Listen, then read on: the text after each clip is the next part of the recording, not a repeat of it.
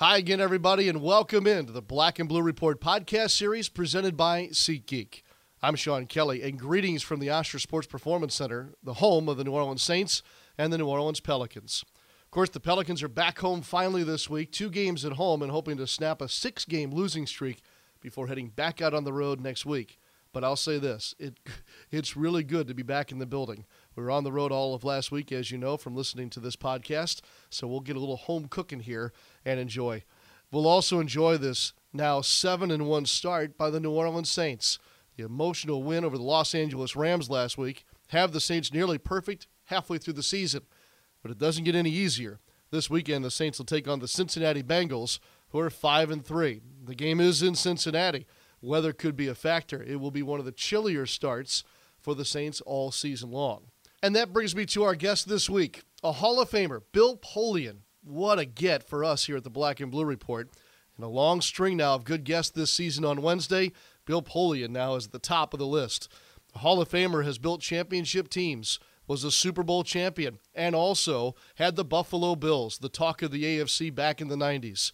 At age 75, Bill Polian is still going. He's an analyst for ESPN and also a color commentator for ESPN Radio's coverage of the National Football League. He was in New Orleans this past week and a part of the call on national radio for the Saints' win over the Los Angeles Rams. It's a great time to catch up with him, not only learn about his thoughts regarding the Saints, the matchup against the Bengals, but his experience as an executive and how it relates to a football team right now in the New Orleans Saints that find themselves at the top of the NFC conversation. Hall of Famer Bill Polian, my guest here today on the Black and Blue Report. This is the Black and Blue Report presented by SeatGeek. Here's Sean Kelly. Well, I was thinking about changing the name of today's show to Two Irishmen, and one of which knows more football than the other, as William Patrick Polian joins us here on the Black and Blue Report. Bill, good to talk to you. So glad you could be with us this week. Well, thank you, Sean. It's great to be with you. The interest around the New Orleans Saints has grown from what we've known here locally since training camp to now kind of nationwide. Rightfully so, Bill, in your eyes? Oh, yes, absolutely. No question about it. I think you could see that coming toward the end of last season. And then, of course, all of the marvelous things that surround Drew breaking the record was terrific and brought lots of notoriety. And then a lot of the nation was tuned to last week's game, and they weren't disappointed. You had that game here in New Orleans on ESPN Radio, Bill. Were you wowed in any way, or did you expect that kind of a performance? Actually, I did expect that kind of a performance, and we said in the scene set that if the Saints could run the ball and prevent Gurley from running the ball and eliminate turnovers, they had a very good chance to win, and that's the way it worked out. So it was, rarely am I right in predicting how these things go, but I know enough about Sean Payton to know he knows how to win football games, and that was an outstanding performance. Peek back into his game plan, if you don't mind. Let's talk about maybe the Dennis Allen side first. How did the Saints take care of what is a very formidable Rams defensive front? Well, the first thing that they did was make sure that they secured the pocket for Drew. That had to be the factor, and the only guy that got loose was Donald on a couple of occasions, and he's going to do that. He's the best in the game at his position. So they did a marvelous job of that. Once you do that, then you have to come up with creative ways to run the football, and they attacked the perimeter, which is the weak spot of the Rams' run defense. They did it with misdirection. They did it with tosses. They did it with different formations, which is Sean's calling card, Sean Payton's calling card. And so they were able to run the ball effectively. They were able to play action effectively, hitting Kamara in the flat numerous times, getting the right matchups.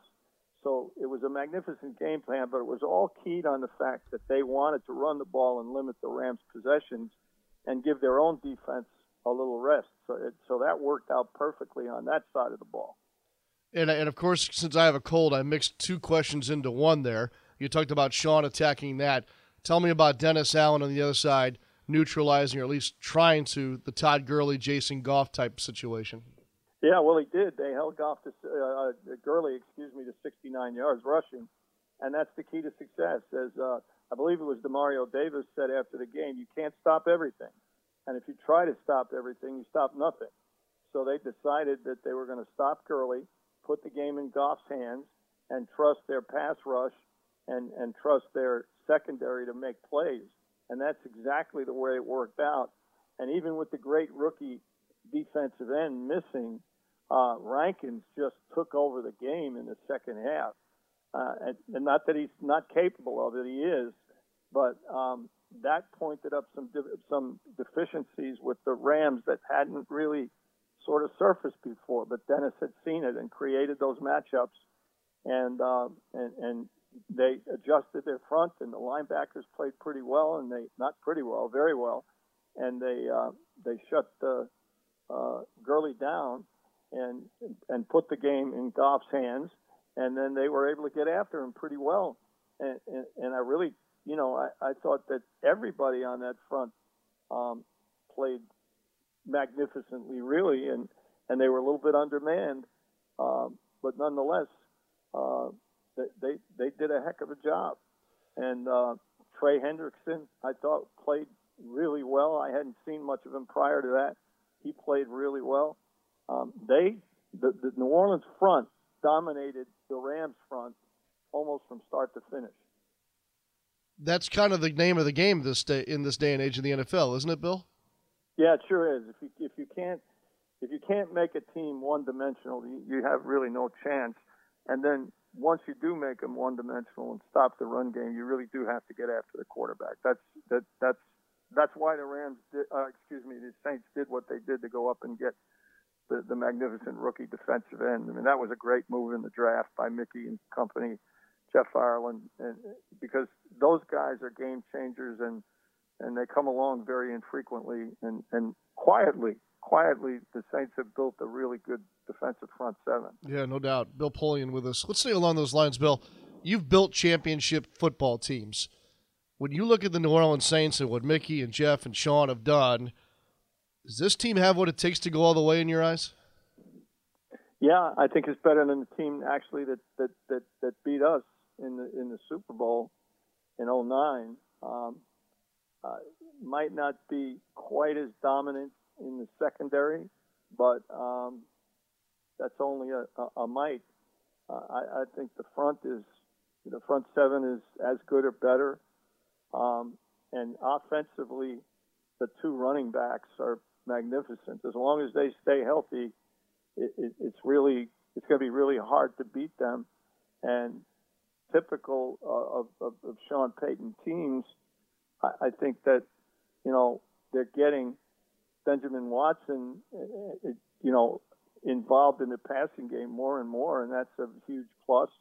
And then, of course, Taysom Hill, the Swiss Army knife, adds a dimension that didn't exist on that Super Bowl team. So, and the kicking game is great, including the return game. So, yeah, they do have it all. They happen to be what I think in the best division in the NFC. So that makes it a little tougher. But bottom line, it's really a good team. Are there other players out there like Taysom Hill, Bill, and Sean's just figured out how to use this one, or is he unique to himself?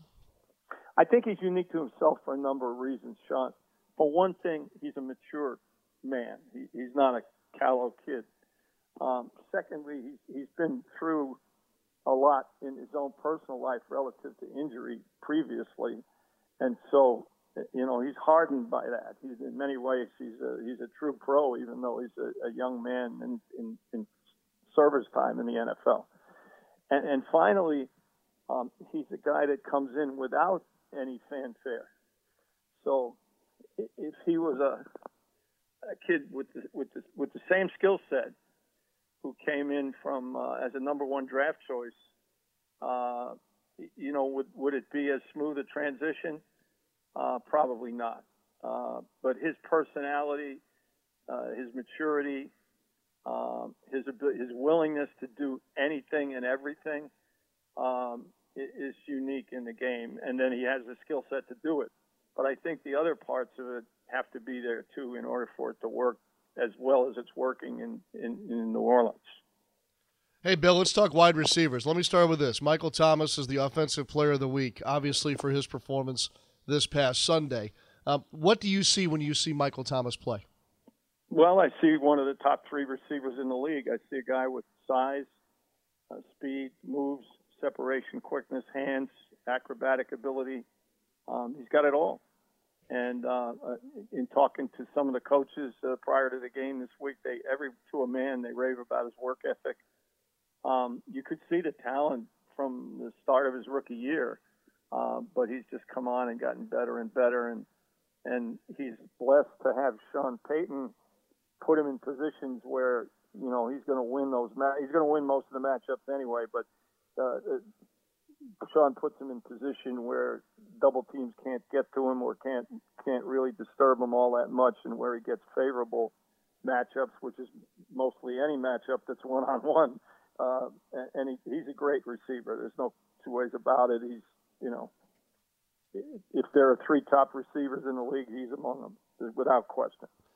And along the lines of wide receiver, here we have news this week, Bill, that they'd like to put something with Michael Thomas, perhaps working out a couple of wide receivers this week, one of which reportedly is Dez Bryant.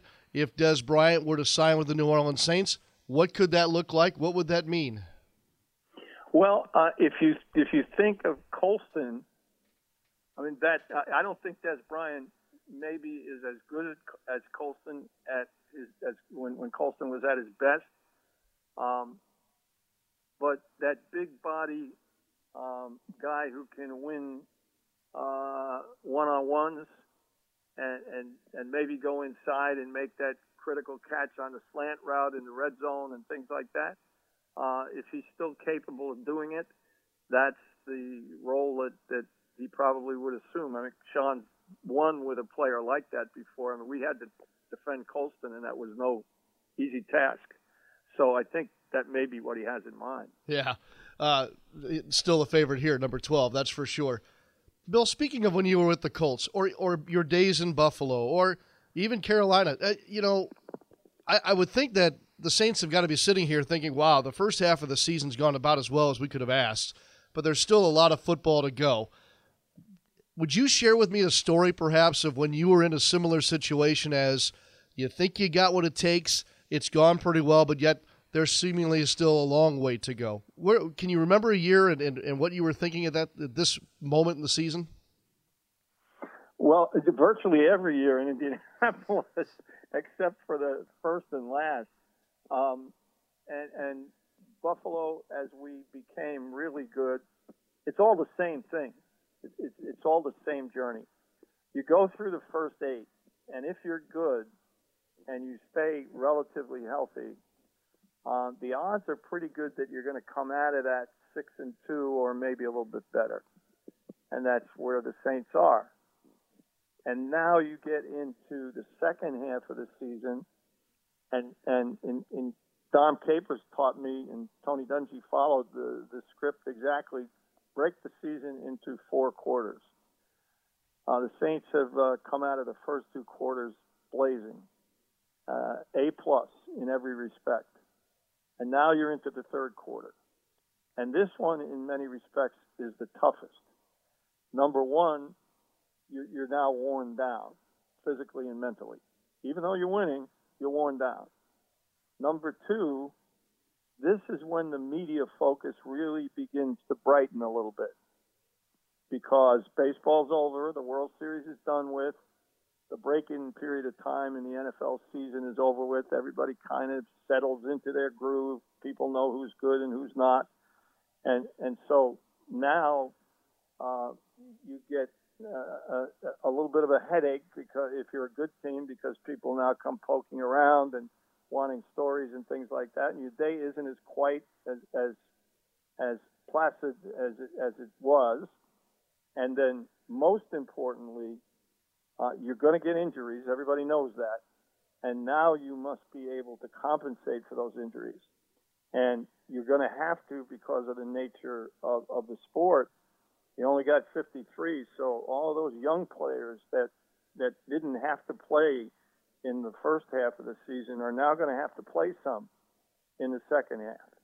And so now for the next 4 weeks, we're going to be sorting out who has the mental capacity, who has the physical toughness, who has the luck to avoid injury, who has the depth to get, to overcome injury, and who gets better. Good teams and well-coached teams get better over these next 4 weeks. They get markedly better over these next 4 weeks. And that's why Mickey and Sean are making the move for Dez, because they think it will help add to that depth and help make them better. And then once you hit Thanksgiving, one of our coaches, Mike Murphy in Indianapolis, coined this phrase that then becomes the dash for cash. Now you're in the home stretch. And the adrenaline of being in the race at that point will carry you to the finish line. So this is the time when your mental and physical toughness and your resiliency and your depth is tested over these next 4 weeks. Wow, great insight. That's going to help me watch these games here coming up. And then, as you mentioned, in the dash for cash there, Saints and Panthers will play twice. Won't that be interesting? I know you live in Charlotte, Bill. Should everybody be keeping an eye on Carolina? Is it for real there for the Panthers? Yes, they are for real. Tomorrow night is a good test for them because they're up against a pretty good team. I don't think that defensively the Steelers are what they used to be by a long shot, but they're still good, and they're at home, and the home team on Thursday night has a decided advantage. So this is a really good test for them, but I don't think there's any question but that they're for real. Yeah. Before I let you go, up next for the Saints, the Cincinnati Bengals. Up in Cincinnati, what are some thoughts that you might have about this Saints-Bengals matchup, Bill?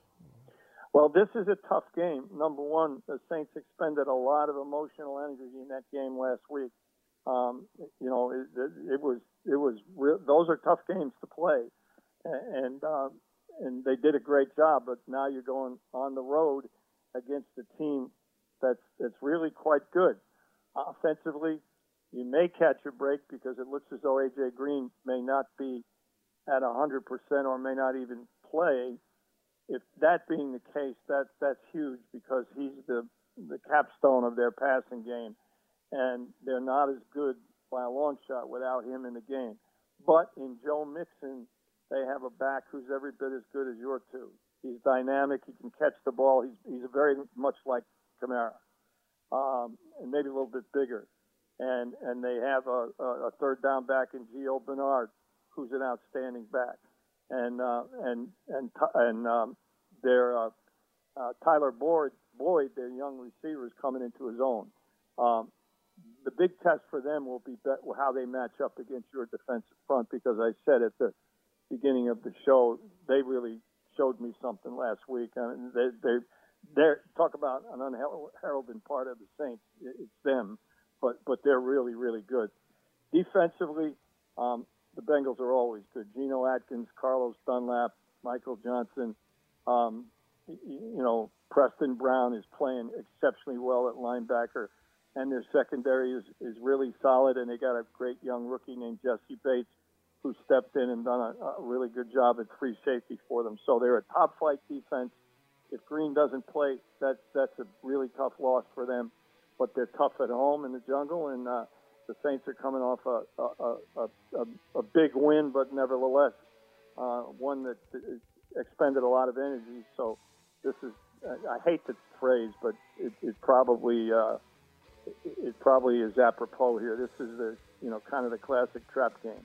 But the Bengals are good. I mean, don't be misled by what you hear. Cincinnati fans bellyache and moan all the time about the playoffs and things like that, but this is a good team.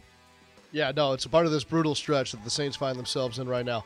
Hey, Bill, do you have a game this weekend? Are you going to get out on the road here in week 9, 10, whatever this is? For Green Bay and Miami. Looking forward to it. Oh, wow. Okay. Well, I just saw the Dolphins myself this past weekend. I'll send my notes along to you, like you need them. I would appreciate it. I'm just working with you. It'd be great to get together with you again. So We look forward to that. Hall of Famer Bill Polian here with us. What a treat on this Black and Blue Report. Bill, thank you so much. I'll tell everybody you said hello, and I'm sure we'll see you here soon enough. Look forward to it, Sean. Thank you very much. Thank you.